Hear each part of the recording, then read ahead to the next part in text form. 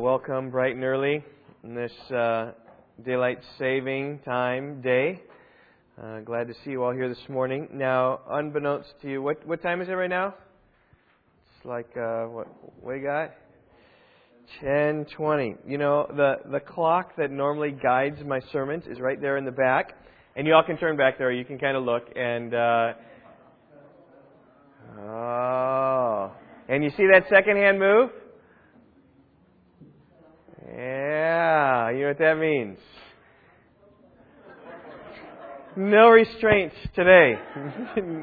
None. All right, well, we, as most of you know, we are involved in the after-school program, Kids Club. I asked one of the kids, any of you guys know what Kids Club stands for? Club? I asked one of the kids, and he just rattled it right off on Sunday. Anyone know what that stands for? Andy, what does it stand for? Yeah, kids learning to understand. That's like the best we could do to kind of make some kind of fun thing. And you all hear reports about those things. I feel very privileged in being able to deal with these kids who knew nothing, and yet now they know so much. They know the Ten Commandments. We're starting on the books of the Bible. They've memorized Psalm 121. They've been memorizing Psalm 103 with us, as many of us have been doing that in prayer meeting together, and we're going to center our service around that even next Sunday. Well, just Thursday, we finished reading this book, The Dangerous Journey. How many of you are familiar with this book? I hope that every hand really goes up in the air. If you're not familiar with this book, it's a book you should get.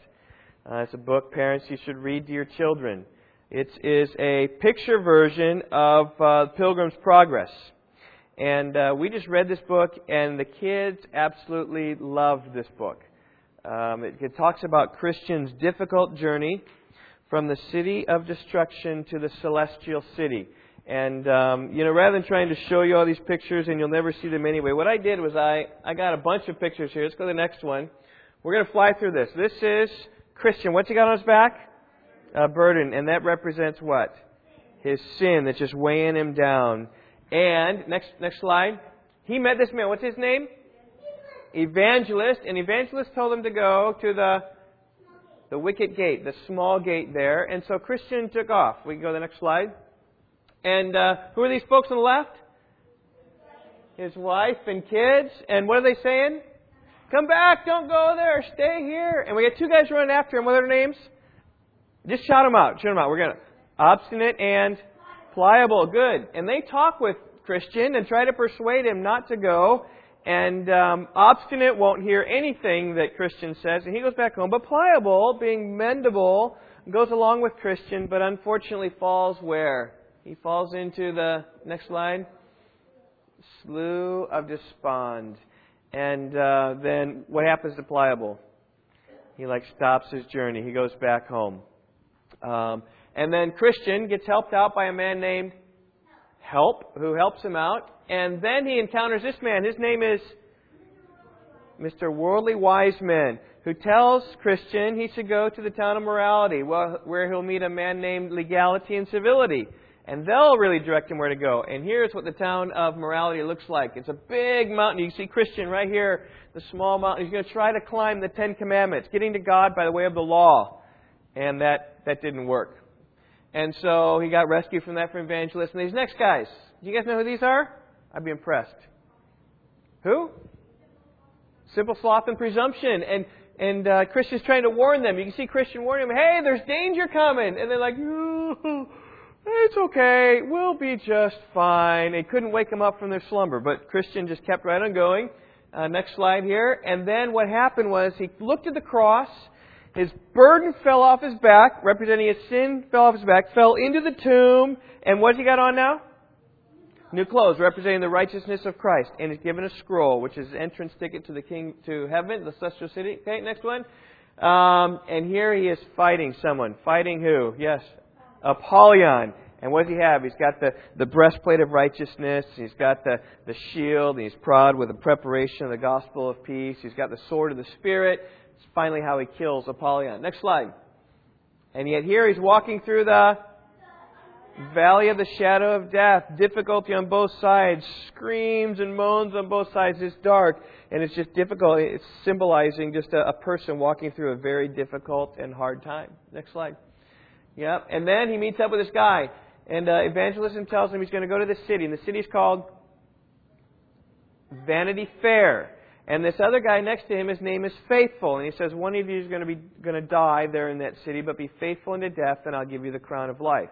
Revelation 2:10. Okay, go on. Oh, that's a bad picture. But anyway, they are Christian and Faithful are plugging their eyes and plugging their ears and not buying the things of the world, rather buying truth and selling it not. And it got them in trouble. So they are here in prison, and they are caught and captured. Next slide. Faithful actually dies. He is burned at the stake, and a chariot takes him up into heaven, just like it did Elijah. And then he meets up with a new friend. What's his friend now? What's his name? Hopeful. And they encourage each other along the way, but they fall into some trouble. In fact, here, even, you've got Demas, right? And he's trying to tell them to go to the cave of filthy lucre. Like, go to the cave of riches. And they don't, but Demas goes up there and he falls in. And as they go on, they get caught by this guy. What's the giant's name? Giant Despair, and he lives in Doubting Castle. And they were stuck away there for several days, just pining away in their doubt and in their uncertainty, until Christian realized that he had a key called Promise, which then he could unlock the door. And as he got out, Giant was chasing him, but when he saw the sun, he had one of his fits and couldn't catch him. And so Christian and Hopeful continued on the way. Next slide. And then even they met this man. This man is called Atheist. Good. And Atheist says, no, I've been searching around here for 20 years. I've never seen the celestial city. There is no celestial city. Just denying God and denying heaven. But Christian Hopeful pressed on, and they had to go through the river of death. And just on the other side, though, is the celestial city. And Christian and Hopeful make it there. Is that a great story? I would encourage you. There shouldn't be more. There should be blank. Yeah, good. We can leave right there for a while. I got another slide coming up in about 3 hours when I finally get to it. We have today a treat. We're not going to read Pilgrim's Progress. This is like a shortened version of Pilgrim's Progress. I encourage you to read that book. If you don't have it, get it. This is, I think, they say, it's hard to say, but probably the second most book read, other than the Bible, History of the World. John Bunyan wrote it in prison. And it's a great story even to tell your kids, even to think upon the truths there. Just it talks about the Christian life. It's a difficult, agonizing life, filled with temptations and difficulties all over the place. Well, today, as we come to Mark chapter 4, if you haven't done so, I invite you to open your Bibles there.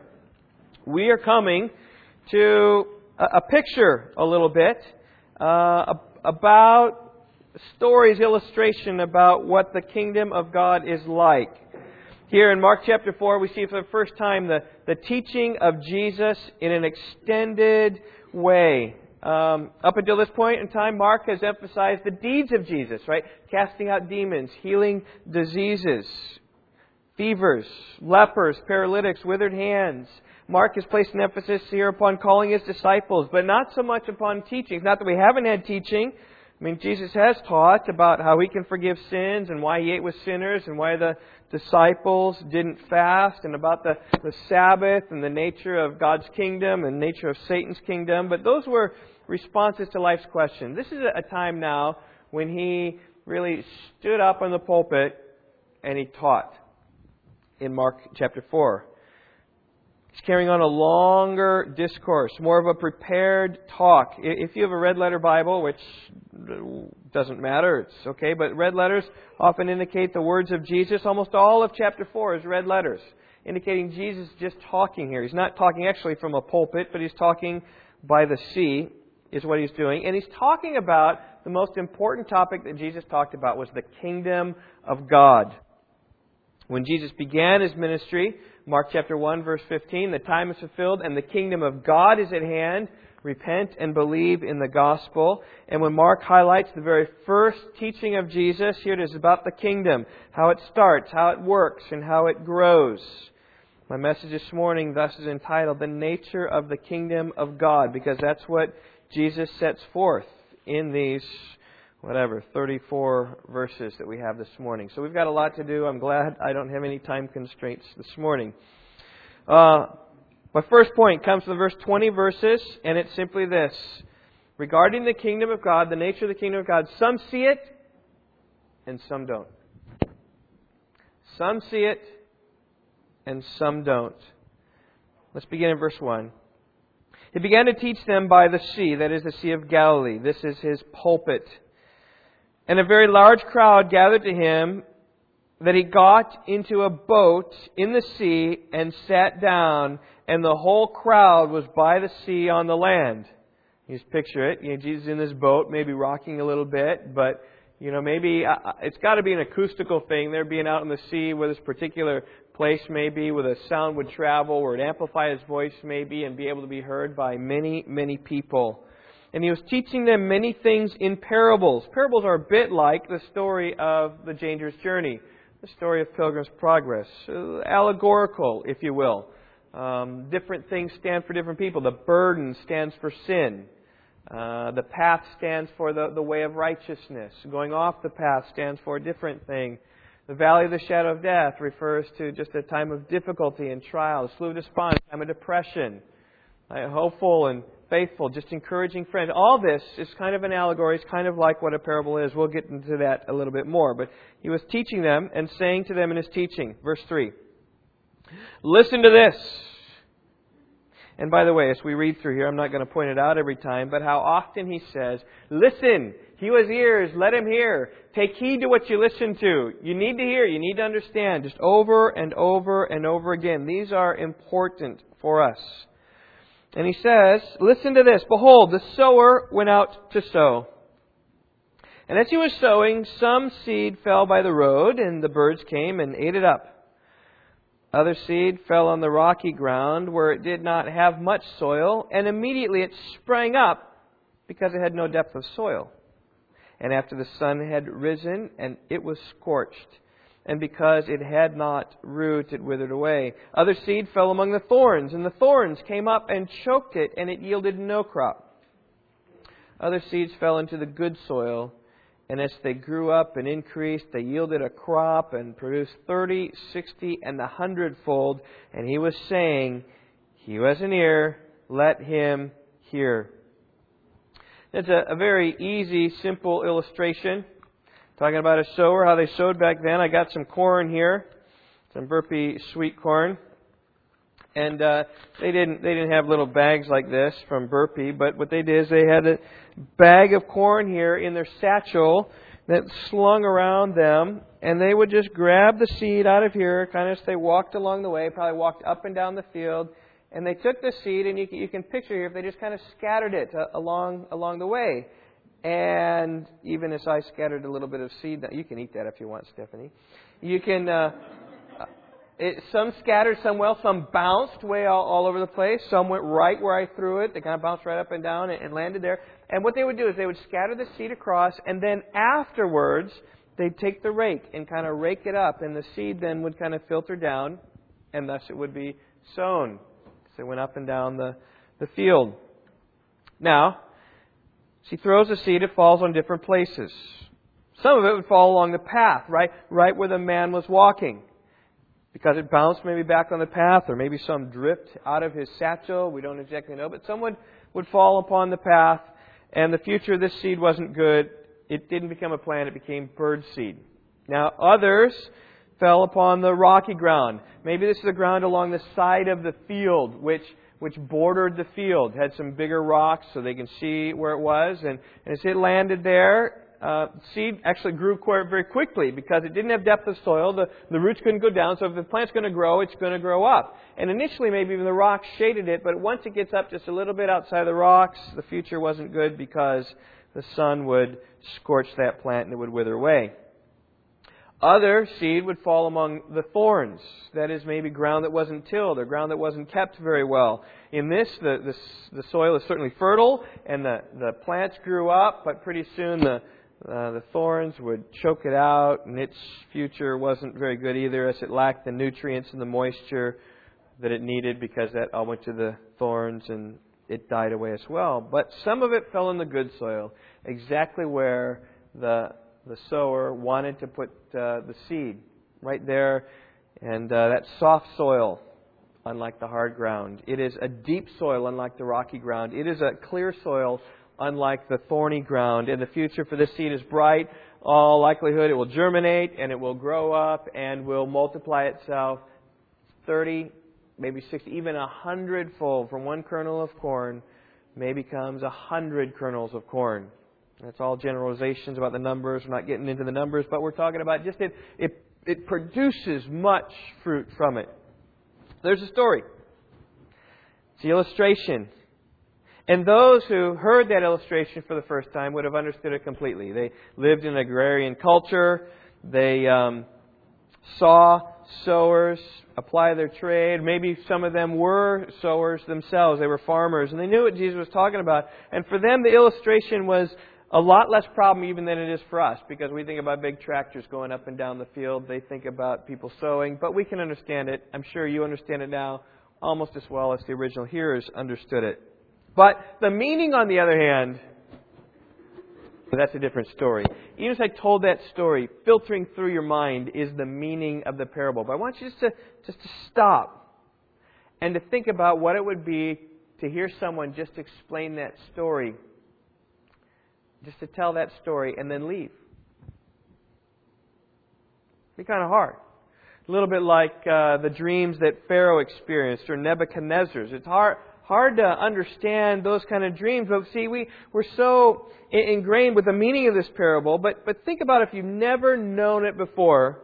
And then think about that's all that Jesus said and then left. That's what we see in verse 10, a change of scenery. As soon as He was alone, that was apart from the crowds. His followers, along with the 12. So He has 12 disciples there. His followers, those who are believing in Him. We don't know how big this crowd is, but it's smaller than the multitudes which He was preaching and talking to them. They began asking Him about these parables. And here's what Jesus said about these parables. And we need to pause and reflect about parables in general before we look at the explanation, the interpretation, if you will, in verses 13 and following of this particular parable. Jesus said, "To you, small group, insiders, it has been granted to be given the mystery of the kingdom of God. But to those who are outside, those who are by the sea, get everything in parables, so that while seeing, they may see and not perceive, and while hearing, they may hear and not understand. Otherwise, they might return and be forgiven." We need to think about these verses because they are of utmost importance. They tell us the reason why Jesus spoke in parables. They tell us how parables are to be understood. They tell us why people don't understand the Word of God. And they open up for us the very nature of the kingdom of God. In fact, I say this. If you don't understand verses 11 and 12, you don't understand any of the parables of Jesus. Because verse 11 and 12 give the reason why. They give a nature about how parables work. Now, see, many people think that parables are like sermon illustrations. Now, when I preach, I often think about, how can I take this truth and maybe illustrate it in a certain way so that it makes sense, so that people are helped with it, to illumine the truth, to make it seen and obvious. Maybe an object lesson, like the corn, catches the kids' attention, catches all our attention, like pictures on the screen, like funny stories from my family maybe, or some kind of allegory, or a story from history, or some kind of life experience that we have. I try to do these things to help explain God's Word, but that is sort of like a parable, but not quite. In fact, even in many ways, not quite at all, because parables aren't sermon illustrations. Parables are designed by God to do two things. First of all, they illumine the minds of the believing. So in that way, they are like sermon illustrations. But a second reason is they darken the minds of the unbelieving. And oftentimes people just skip by that second purpose there and they just think, the parables are just like stories to help make the truth alive. Well, they do, but they also hide truth as well.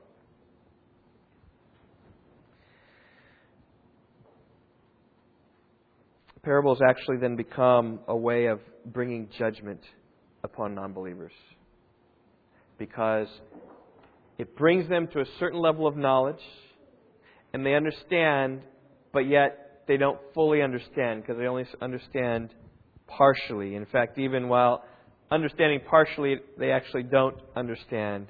I mean, notice how we have the two groups there, right? I mean, you can see the insiders to you, verse 11, and you see the outsiders there in the end, but those who are outside.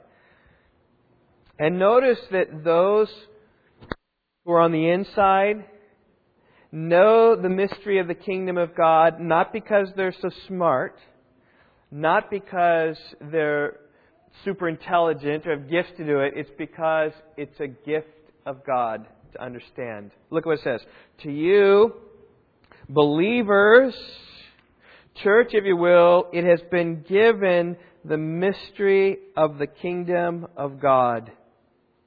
It's been given to us. It is a grace. And that's the picture of salvation. Salvation is all of grace.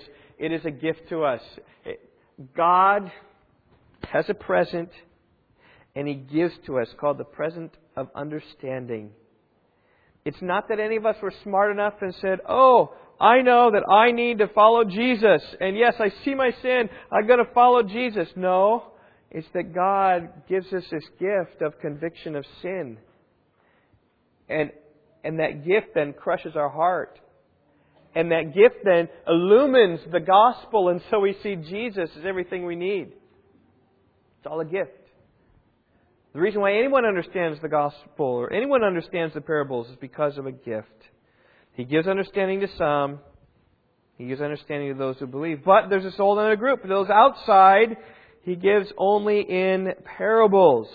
These are the ones who didn't believe in Jesus. These were the crowds who were following Jesus, but following Him only for what He could do for them, looking out for their own interests, really not embracing Jesus, maybe doubtful, or maybe inquisitive, or maybe looking for some other reason, and God says, no, they don't get the explanation. They are left in the dark. And Jesus is very cognitive of this.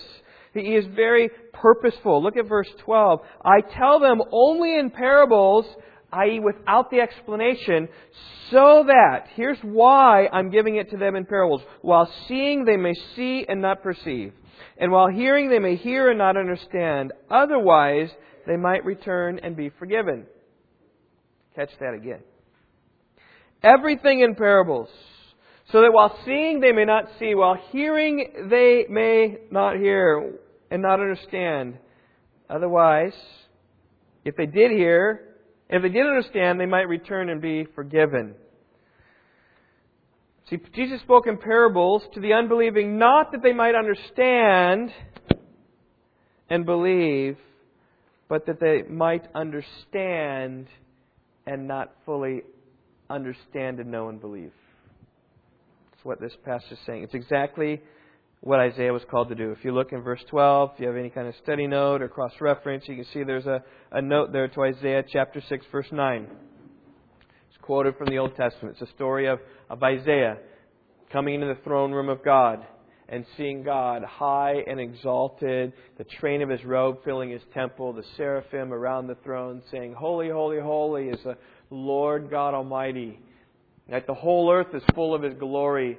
And when Isaiah saw that, he crumbled because of his sin. He said, I am undone. One of the seraphim took a coal, touched the lip of his mouth, and said, you are cleansed. You're free. And then God, the one on the throne, says, who will go for us? And Isaiah says, I will go, send me. And then God says, okay, you can go. Here's what He says. You get up and you go tell Israel. Keep telling this people. Keep on listening, but do not perceive. Keep on looking, but do not understand. Render the hearts of this people insensitive, their ears dull, their eyes dim. Otherwise, they might see with their eyes, hear with their ears, understand with their hearts, and return and be healed. Same exact thing Jesus is quoting here. In other words, Isaiah is going to go and preach repentance. He's going to try to do everything that he can to persuade them, as he did. Isaiah 1 verse 18, come let's reason together. Though their sins are like scarlet, I'll make them white as snow. Though they're red like crimson, I will make them like wool. He's persuading them, calling them back. He said, you're like people who built a vineyard and yet you've rejected it. God has built this vineyard for you and you rejected it. You've gone astray. And over again, Isaiah is talking about a plea to come back. And yet again, they reject it and reject it and reject it. And basically God says, when you go to preach, yes, so thank you for your volunteering, you go preach and have a fruitless ministry. That was the call of Isaiah. And it was like divine design there's going to be a fruitless ministry. It wasn't, you go out there and try as hard as you can, I know they're not going to be there. He says, no. You go out and speak it clearly, and I'm going to harden hearts, I'm going to cover so they don't see and believe. It's like the judgment had already passed. It was already determined. And though he pleaded, and though he begged for them to come to Christ, they didn't. They didn't at all. They didn't turn. They didn't understand. He had a fruitless ministry. In fact, even it says in Isaiah knew full well what God was calling him to do. He says, how long do I got to do that? And God says, don't worry, there's going to be a remnant. So God wasn't going to encourage Isaiah that even in his preaching, there's going to be a few. But vast majority of people are going to hear you. They're going to like hearing you. And how often people like to hear spectacles of preachers. Ben Franklin used to love listening to George Whitefield preach. He didn't believe a lick of it. And there are many preachers who people love listening to them, though they don't believe anything they say. But they just like having their religious show. And that's what was happening in Isaiah's day. It's happening in Jesus' day. People liked the excitement, liked something happening, but they fundamentally didn't believe. And so they only got parables. Unless you think this is just like a minor plot in the Gospels and in the Bible. Think again, this phrase right here from Isaiah 6 verse 9, first of all, happened in Isaiah's day, quoted in Matthew, in Mark, in Luke, and in John, and in Acts. This whole concept of hearing and seeing and not hearing and not understanding. It's the reality of the kingdom of God. You either hear the message of Christ crucified for your sins and understand it and love it and embrace it, or you hear about this man who died upon a cross and it doesn't make any sense at all, right? You hear the facts, but the feeling in the heart and the passion in the soul is not there. It has no effect upon your soul. That's how the kingdom of God works. So as I've said, some see it and some don't. That's what we're talking about here. And that's how Jesus explains the parable, that some see it and some don't. He said in verse 13, do you not understand this parable? How will you understand all of the parables? Right here, we're confronted with the importance of this parable. For some reason, this parable, how some see it and some don't, is unlike all of the other parables in that this is the one that unlocks them all. You don't understand this one about the sower and the seed? Jesus said, how will you understand all the parables? Something like this. Like I don't understand addition and subtraction. If you don't understand addition and subtraction, how are you going to understand algebra? You're not going to understand it. Or you say, I don't understand the letters. I don't understand what sounds it makes. Well, how then are you going to understand the words? You can't. This is how foundational this parable is. If you don't understand this parable, you can't understand any of the parables.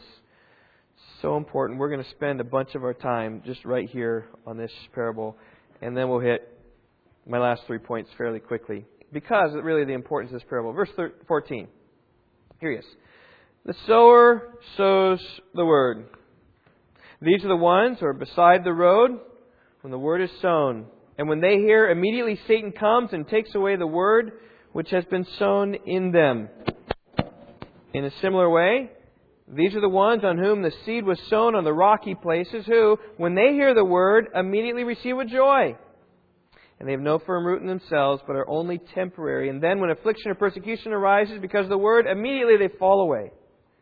And others, the ones on whom seed was sown among the thorns, these are the ones who have heard the word, but the worries of the world and the deceitfulness of riches and the desires for other things enter in and choke the word, and it becomes unfruitful. And those are the ones on whom seed was sown on the good soil, and they hear the word and accept it and bear fruit 30 and 60 and 100-fold. All right, it's a parable, right? It's an allegory. The sower sows the word. The seed is like the word of God. It's sown in multiplicity of different ways. Tracts, books, sermons, conversations, printed material, illustrated material, whatever. The word is sown out there, and the soils are like the souls of men. Okay, what's really tricky here is soils, S-O-I-L-S, Souls, Souls. Just kind of changed one letter, and the soils become souls. So it kind of works out nice for us in the English, but that's what it means. Some souls are like the hard path. They hear the Word of God, makes no penetration into their heart and mind. It's as though they haven't even seen it or heard it. Right? I know many people like this. I've spoken with many who I talk with about Jesus or I talk with about God, and stone-faced, nothing. Like, okay. Haven't really done this, but if you talk to someone and then you see them the next day, oh yeah, remember what we were talking about? What were we talking about? It just like makes no connection at all. Even recently, I had the opportunity to speak with someone about Christ. All I got was profanity back to me. Something was happening, but it just wasn't going on there. And it makes sense because whenever this happens, know that demonic activity is happening. Because it says, even Jesus said, that Satan takes the seed away, right? Satan comes and takes away the word which has been sown in them. So if someone doesn't understand, just know that spiritual warfare is taking place there. That Satan is actively taking the word away if they don't understand. That's the hard path. Some souls, though, are like the rocky soil. They hear the Word of God and they like it. They hear its message. And the results, I think, are going to come out of it. And they want to change their lives. And yes, they want this. And they like it. And they receive it, as it says, with joy. Verse 16. They hear the Word immediately. They receive it with joy. They are happy. And yet then something happens along the way. Some kind of tribulation or some kind of hardship or some kind of pressure or some kind of expectation that they weren't expecting this to be hard. They thought it was going to be smooth and easy. This is particularly dangerous with those who promise health, wealth, and prosperity, right? They're going to promise something easy, and then people believe in that, and then when it gets hard, they're like, oh, I didn't want that.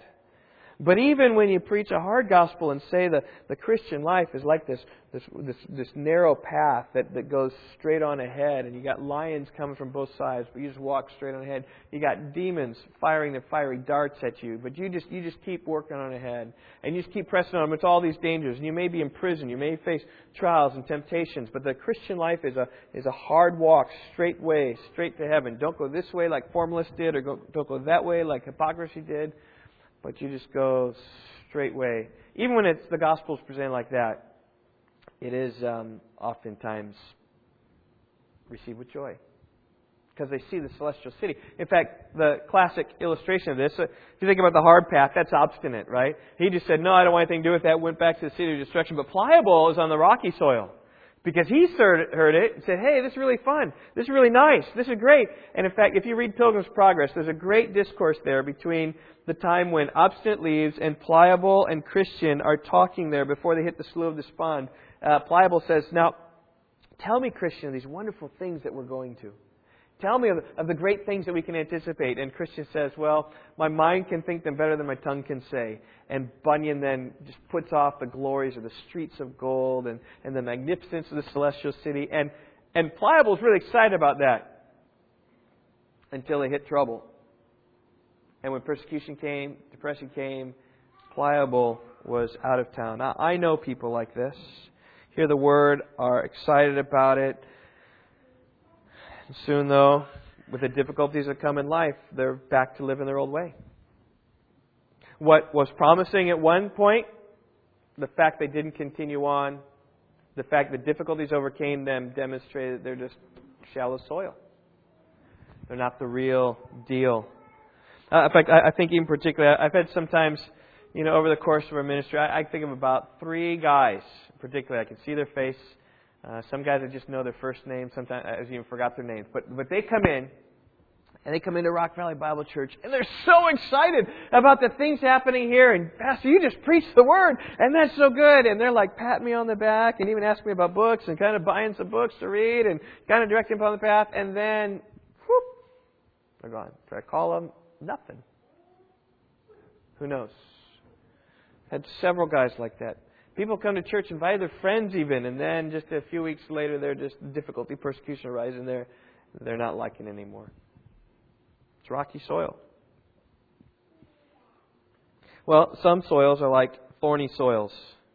They hear the Word, embrace what it says, and yet I think in some sense they get choked out. There's so many other things going on around them that they don't have any nutrients in the Word of God. All the nutrients are getting sucked away into this or into that or into this other thing. And it could be material circumstances, could be material things, could be a job change, could be things of life that distract them, I think, from the main thing, and Christ then takes second fiddle.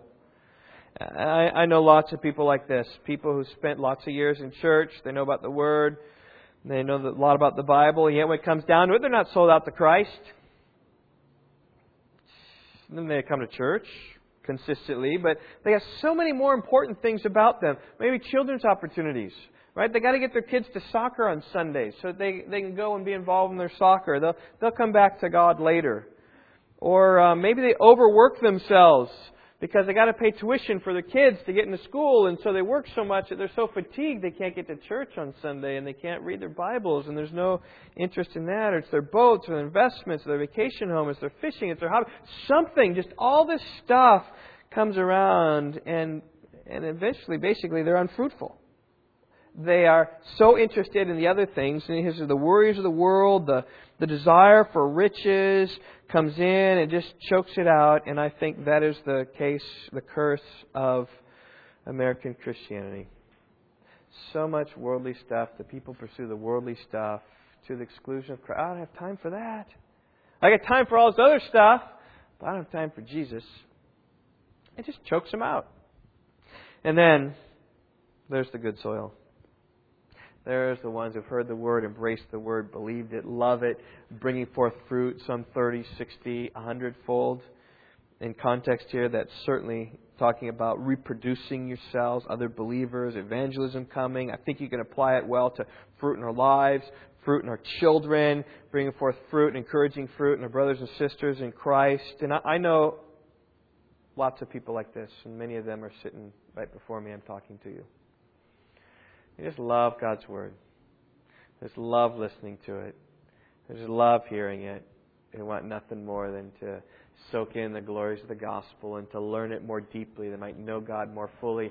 They might walk on that precious, narrow path to get to the celestial city. There are many people like that. I just want to encourage you in that path. When you see fruit in your life, be encouraged by that. Because one of the things that really we need to do is we really need to test our souls. And that's what this parable is screaming us to do. It's not just say, okay, these are like the kind of people that are out there. Some get it and some don't. Yes, that's good. You need to know that about the kingdom of heaven. Is that some will get it and some won't. But my question is to you, do you get it? Or not? Because only one of these soils is a good soil. There are 3 bad soils. The rocky soil is a bad soil. It withers away. The thorny soil is a bad soil. So it just gets choked up, choked away, and it will die. There's only one good soil. So what kind of soil do you have? You know, we can test our soils. You know, I read this week about how you test soils. If you just go out to your garden, you take some soil and you kind of put it in your arm, put it in your hands like that. You kind of pack it down like that and open it up. And if it keeps its shape and you kind of can poke on it and it still keeps its shape, you got a soil of clay. It's not so good. Or if you open it up and it kind of falls, you got too sandy soil. But what you want is you want that soil that you can pack in your hand and it stays put like that, and then you put it, and as soon as you kind of put some pressure on it, it just all crumbles. It's called loamy soil. That's what you want. We can test the drainage of our soil. You can dig a little hole in your garden, maybe about a foot thick, a foot deep, maybe about a foot around, and fill it with some water, let it go down, and then fill it with some water and start timing it and seeing how quickly it goes. You want it to go down. If it doesn't go down, you got some clay soil there, and that's really bad because you're going to just drown the roots of your trees or your roots of your plants. If you got sandy soil, it's just going to go woo, just right on down, and that's no good either because you got to keep your moisture there. But if you got loamy soil, it's going to go down and go down slowly as it just seeks deep in. That's good soil. You can search for earthworms. Earthworms. Am I right on this, Dirk? I'm okay. All right. You know what? If you see earthworms, I just know this. How about you do the earthworm test? If you look at your earthworms, you got organic nutrients there in your soil, and you're doing pretty good. pH, you can test the soil pH. Local nursery, I think you can probably buy a pH kit. All right. I don't know very much about soils, but I do know about souls. All right. I know that with souls, you can test them, and what you do is you test them as you see the fruit or what's happening in your souls. And so I just asked you, do you have a hard soul? Are you disinterested in the things of God? Are you here on Sunday morning out of compulsion? Are you thinking really religion is a waste of time? You may have a hard soul. I'll call you repent. It's interesting, at Kids Club where we're learning Psalm 100. Psalm 100 is a call to every believer. It's a call to everyone in the universe, actually, to shout joyfully to the Lord, all the earth. And one of the ways I got this across this Thursday to the kids, I just said, you guys ever watched a sporting event where your team is scoring a touchdown, and what happens? Everyone's on the bench, and then it's going, everyone's, yeah! Woo! Right? Okay, let's try that. All right, let's pretend a touchdown's being scored. All right? I'm serious. All right? This is what shouting joyfully is, okay? I'm Denver. I got back. Tim Tebow's throwing the ball. Okay, here I'm scoring a touchdown. Here we go!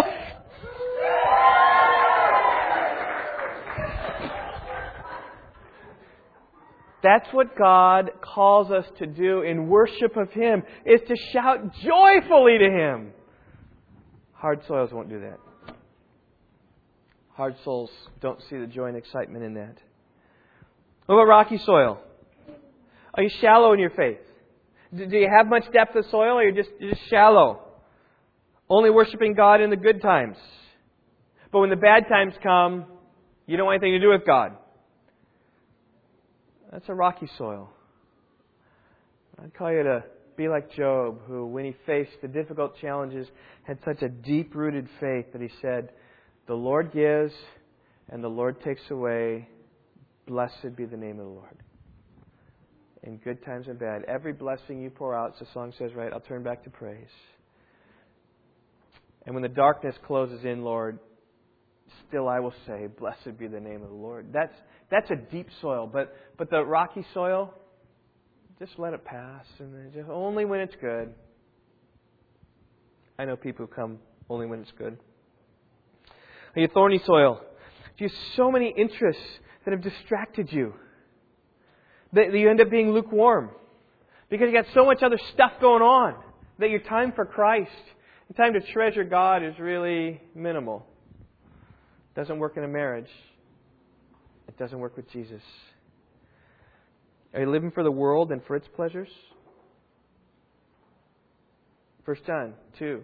Do not love the world nor the things in the world. If anyone loves the world, the love of the Father is not in him. It's the thorny soil. Or you good soil? Do you love the Word of God? Is it refreshment to your soul? Do you see fruit in your life? Do you treasure Jesus above all things? Can you say with Asaph in Psalm 73, whom have I in heaven but you? And beside you there is nothing on earth I desire. That's the good soul. It's one of the most important things you'll ever know about yourself, is what kind of soul you may have. I may mess up the soil test. I haven't messed up the soul test. All right. That's my first point. Some see it, some don't. Let's press on to my second point. We're going to go through these fairly quickly because Jesus did. They're not quite as important as His first parable, and then we'll transition to the Lord's Supper. We'll think about Christ once again. All right, here's the kingdom of God. Here's the second principle. With knowledge comes responsibility. With knowledge comes responsibility. Verse 21, and He was saying to them, a lamp is not brought to be put under a basket, is it? Or under a bed? Is it not brought to be put on a lampstand? For nothing is hidden except to be revealed. Nor has anything been secret, but that it would come to light. If anyone has ears to hear, let him hear. And He was saying to them, take care what you listen to. By your standard of measure, it will be measured to you. And more will be given you besides. For whoever has, to him more shall be given, and whoever does not have, even what he has, shall be taken away from him. All right, now this, by the way, is the most difficult portion in all this chapter. Not because it's so hard in itself to understand just what this light is talking about or what this standard of measure is talking about, but more with the flow of how does this fit. I mean, we're going to see afterwards 2 more parables of seeds and sowing. And that's what happened before. And all of a sudden here we don't have seeds and sowing. And one commentator said this: the connection between verse 21 and preceding is not clear. This holds also for the relation between the preceding verses of the new paragraph. This does not mean that the sayings are grouped artificially, but though an attempt will be made to show inner coherence, as the commentator will do later, he says, it must be admitted at the very outset that certainty in such matters is unobtainable. That just let me off the hook about how to explain. I'm going to try and give the old college try, but it's taking a lot of responsibility off me if these smart commentators can't even figure out exactly how it fits together. All right? But we know what it says. It's just how does it fit with all these seed parables? I'm not exactly sure. I've just put it like this: with knowledge comes responsibility, because I think that's the point. He's saying, hey, if you know these kingdom parables, you know how the kingdom works. If you know that some get it, some don't, you got to do something with that. Don't just sit on the shelf and not do anything. But the more you know, the more you're responsible for. The illustration in verse 21 is simple. It's just simple about a light, right? You don't light a light and cover it up, right? We got a light here, right? Kids have seen these LED lights. Now imagine myself in a dark room, right? I'm downstairs in the basement because the power is out and I'm looking for the control panel so as to be able to flip the switch. Now I'm going like this, right? Do I go like this? That'd be pretty foolish, right? It's the whole point here. You take a lamp, you put it up so it can shine light. You have a flashlight, a torch, you're going to use it to shine the way. You're not going to cover it over with your bed or with a measure or something like that. It does no good. That's what he's saying. When something is hidden in dark, it's come so that the light would come and shine upon it. So the point is, here in verse 24, talking about the measure. To him much is given, much will be required. And if you're given little, little is required. But what you have, you need to use. If you don't use it, it'll be taken away from you. I think that's what's being talked about here in 24 and 25. And so let's just connect this to the kingdom of God. We have responsibility to shine our light. And to the extent that you've been given knowledge and given understanding, greater is your responsibility. The kingdom of God is not to be hidden, but it is to be proclaimed. The kingdom of God is about light coming into the world to rescue those who are in darkness. And we got the light. We ought to shine that light. A responsibility to do so. If you don't, verse 22 brings a warning. It will still shine anyway, rather, verse 22. Anything that's hidden will be revealed. God will, in His sovereignty, shine that light. But in verse 24, 25, if you don't shine that light, whoever has, if you have that light, and you shine it, more will be given to you. You'll get more light. You get more light. And here's how it works. If you share your faith with a non-believer, somehow you get more faith. Is that true? Right? When you go out and you challenge yourself. I mean, think about Alyssa Krauss going out to Germany just to share the gospel with college students there. She's just stretching herself and she'll come back with more faith. But if you don't exercise that faith muscle, what happens? Even what you have will be taken away from you. And there's the warning that if you don't shine your light, God's going to take away your Dorsey Maglite. He's going to take it away. Responsibility to shine it. So I just say, are you talking with others about the kingdom of God? Are you talking with others about the glory of Christ? Are you letting the light of the gospel shine in your life? Now, maybe here this morning you say, you know what, Steve, I don't know very much about the Bible. I don't know as much as you do. Well, you know what, that's okay. We've all been given different measures.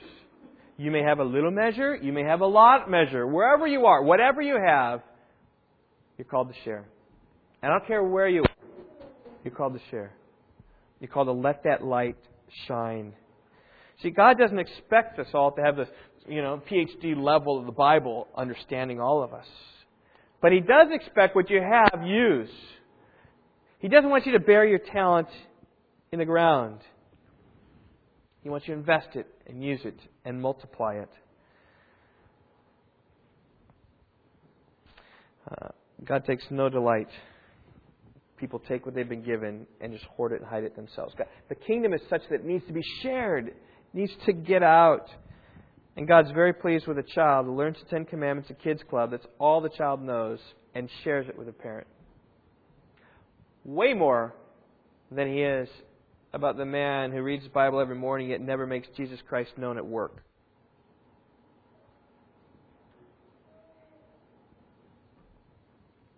Well, there's a promise and a threat. The promise, if you're faithful to what God has given you, you'll be given more. The threat is if you're not faithful, God will take away what you have. So I just encourage you to increase your account. Just shine it forth. Shine it out with lots of different ways. Right? Tom is organizing I don't know what you call it, something at Wrigley Field. I'm going to join you with that. Passing out tracts opening day. It's a great time last time. You've got to stretch your faith if you can come. Ben, that'd be a great time for you. Ladies, you can come too, I guess. Other times, just work to be able to do that. Maybe you got friends, maybe you got neighbors. Just work at shining your light. Shine your light for your kids. Don't hide the good news you've been given. Let it go. All right, my third point here. The nature of the kingdom of God. Some get it, so don't. With much comes more greater responsibility. Thirdly, we don't understand its growth. I love this story. The kingdom of God, verse 26, is like a man who casts seed upon the soil, and he goes to bed at night and gets up by day, and the seed sprouts and grows. How? He himself does not know. He doesn't know how. This is a farmer. The farmer doesn't know. How? He himself does not know. The soil produces the crops by itself. First the blade, then the head, then the mature grain in the head.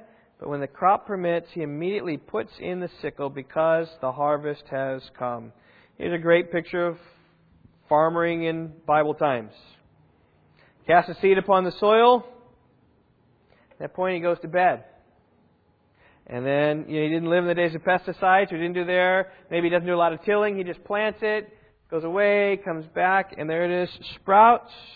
They grow up. Every year they grow up. How? He doesn't really exactly know, but slowly and surely they do. Right? The blade first, and the ear, then the mature grain comes. And the harvest comes. He just takes it away. So he plants the seed, goes away, somehow it grows, and he just harvests it in. You can take that. That's how the kingdom of God works. All we do is scatter the seed upon the soil. We scatter the word on the souls of men. And we just let the word of God be known to the souls of men. We cannot make the seed grow in people. We don't know how the Word of God grows in people. We just have seen it over and over and over again, and we trust in that. And when it's grown, we go out and reap the harvest. Now, think about it. The implications are huge. Our responsibility, our job, is to sow the seed and go to sleep. That's what we need to do. Sow the seed and go to sleep. God is the one who grows the plants. It's not our job. It's no accident.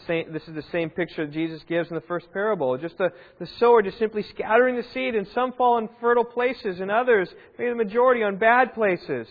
Right? But depending upon how the Word of God is, if the soul is good, it will grow. How? We don't know.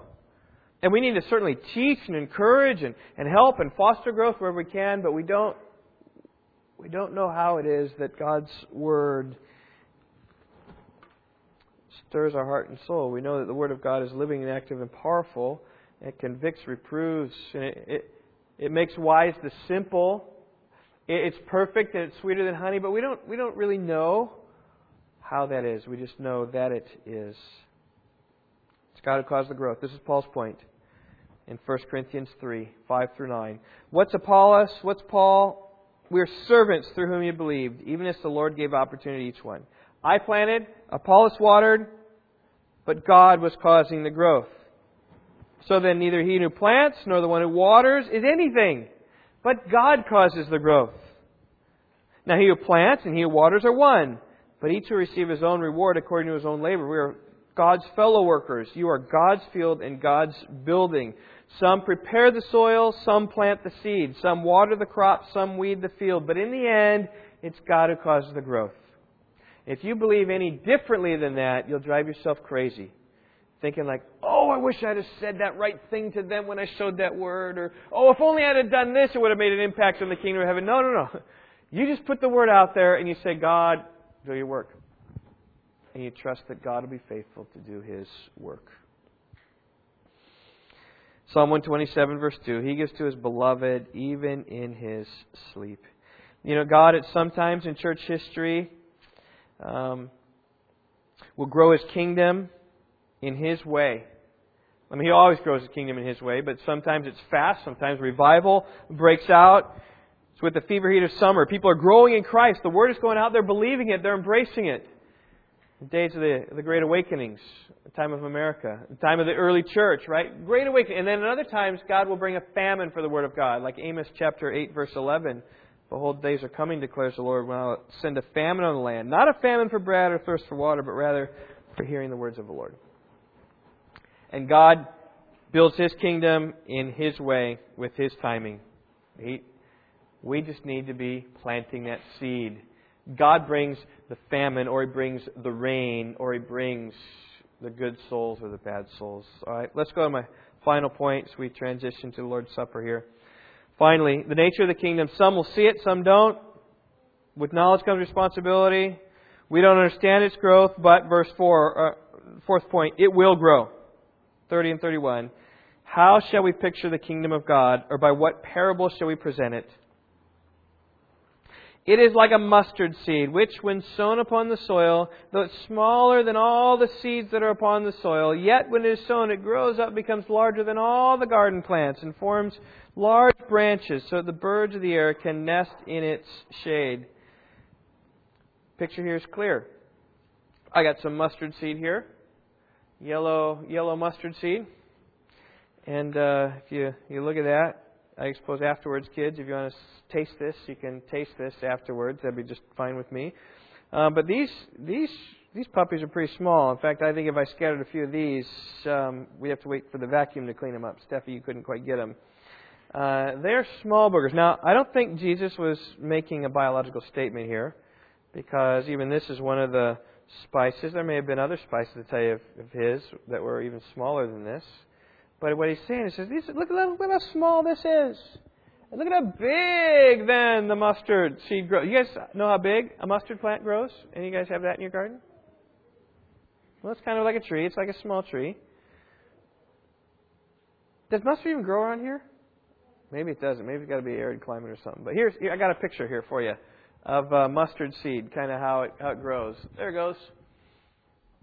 It's kind of tall from this little seed. Grows way tall, 8 to 10 feet tall. I'm sure that some could get even a lot taller. But there's a mustard seed. There's what it looks like. And Jesus is pointing out how the kingdom of God can start from very humble beginnings and then can progress so big that even the birds of the air can nest under its shade. Let me just give a few illustrations of this, and then we'll press on. I think one illustration that's my favorite is the issue of Charles Spurgeon.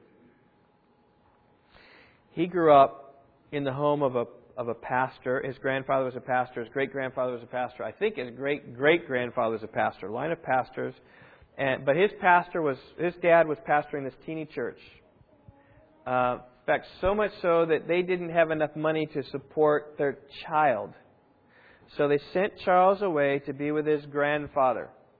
And so that's where he spent most of his days, growing up with his grandpa, because his dad was too poor really to help him. And Charles was a pretty rebellious boy when he was young. But he was a churchgoer because his dad was a pastor. But Spurgeon, on a snowy night, was trying to go to a place of worship, but it was too snowy to get there. This is back when he was walking. If it was too snowy, he was walking. It's kind of hard. And so he ducked into this primitive Methodist chapel and attended a worship service there. The crowd there was small that night because the snow was coming down so hard. The preacher who scheduled to preach didn't show up. He was probably just like Charles Spurgeon. He was probably in the church where Charles was going, and maybe Charles was here. But anyway, a lay guy stood up, had a totally unprepared message, Isaiah 45:22. Look unto me and be ye saved, all the ends of the earth. For I am God and there's no other. And in this little chapel, Yvonne and I had a chance to be there about, 12 years ago, whenever we were there. This little tiny chapel, maybe about half the size of our church here. And Spurgeon was sitting right over there to the right, right where Tom Witek is, because there's a big plaque on the wall where it is. And Spurgeon described this man who preached this sermon as a really stupid man, who was a tall and thin man who spoke with a feeble voice. He didn't even pronounce his words rightly. And yet he said, look unto me and be ye saved. And Spurgeon, even, I don't have that manuscript with me, but he talked about how he read the text and he was out of sermon material. And so he said, just look. It doesn't mean to walk, it doesn't mean to talk, it just means to look. Look and be ye saved. And just kind of goes on and on and on about all the guy was preaching about. He said, a feeble sermon. But that night God saved Charles Spurgeon. And he went on to be the instrument of God's blessing to the world, I believe more prolific than any writer ever has been on the planet. Because he would speak his sermons on Sunday morning, they'd be produced into books. And even, it's something like, 1917, I think it was 25 years after he died, his sermons were still coming out once a week. Because he had such a backlog of stuff. They just kind of kept coming and coming. Books, he wrote a lot of books, gave a lot of talks, and just amazing. But it came out of a poor pastor's son who got derailed into this small church meeting. And nobody knows even who the preacher was. And yet from a small beginning, the kingdom through the Metropolitan Tabernacle downtown London just exploded. Worldwide blessing. Another illustration might be the country of Nepal. I'll be real quick. In 1950, there were like a handful of believers in Nepal. It was illegal for foreigners to travel into Nepal. This was like 60 years ago. The only way the gospel came to Nepal is if Nepalese left, got converted, and came back as missionaries. And indeed, that's what happened about 1950 or so. And they had the total number of Christians they knew in the country were like 10 to 20. That's all that there were. And yet today, 60 years later, numbering 400,000 Christians and growing. Small beginning in just a generation and a half. 400,000. Phenomenal growth. Perhaps the greatest example of the growth in the church comes out of the disciples themselves. There are only 12 of them. Yet 11, because one forsook them. And even some of those were doubting. Fearful. Scared. And yet, even after Jesus rose from the dead, He had 120, even appeared to 500, but soon afterwards, there were 3,000 that believed the day of Pentecost. Soon there were 5,000, and so much so that little beginnings of those 11 men propagated that the Roman Empire became the Holy Roman Empire in a matter of 3 centuries. So Christianized became the Roman Empire that the name of Christ was officially taken on the whole empire.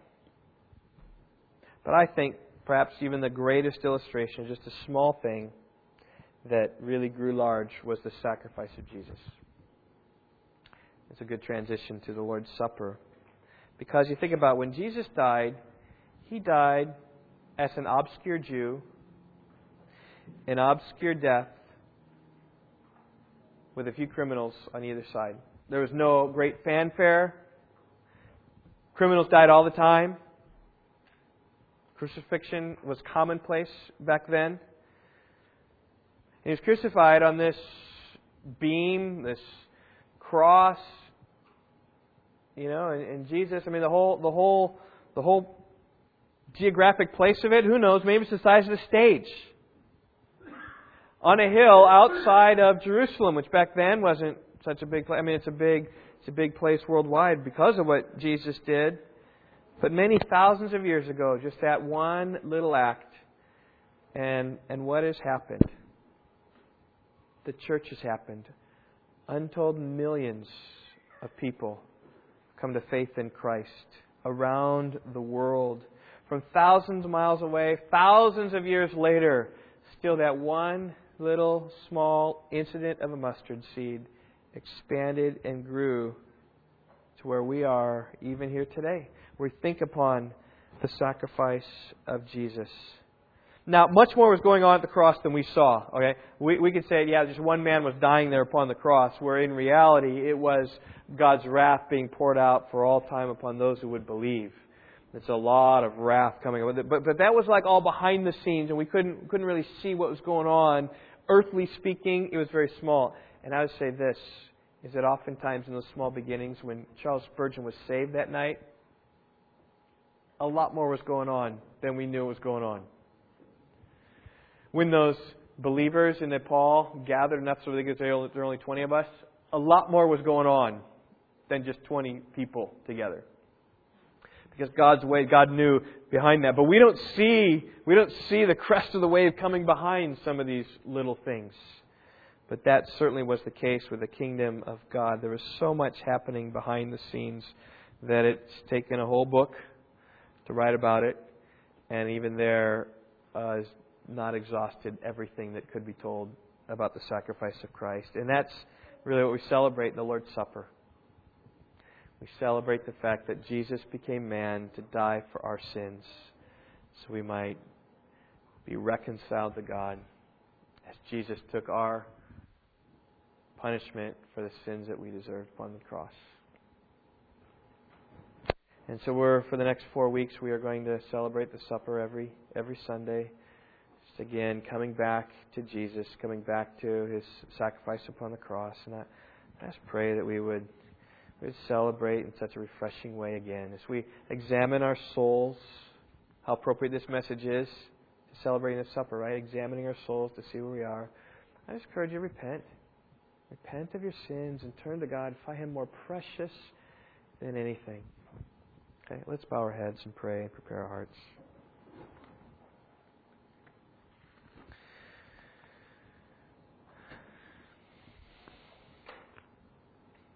Father, as we prepare once again to celebrate your supper, the supper you told us to do. You told us to do this in remembrance of you. I pray this would be a delightful time as we sing songs focused around the cross. May it stir our hearts in love and joy at the redemption of Jesus. God, let us worship you in this special time. You are adored and magnified. In Jesus' name, amen.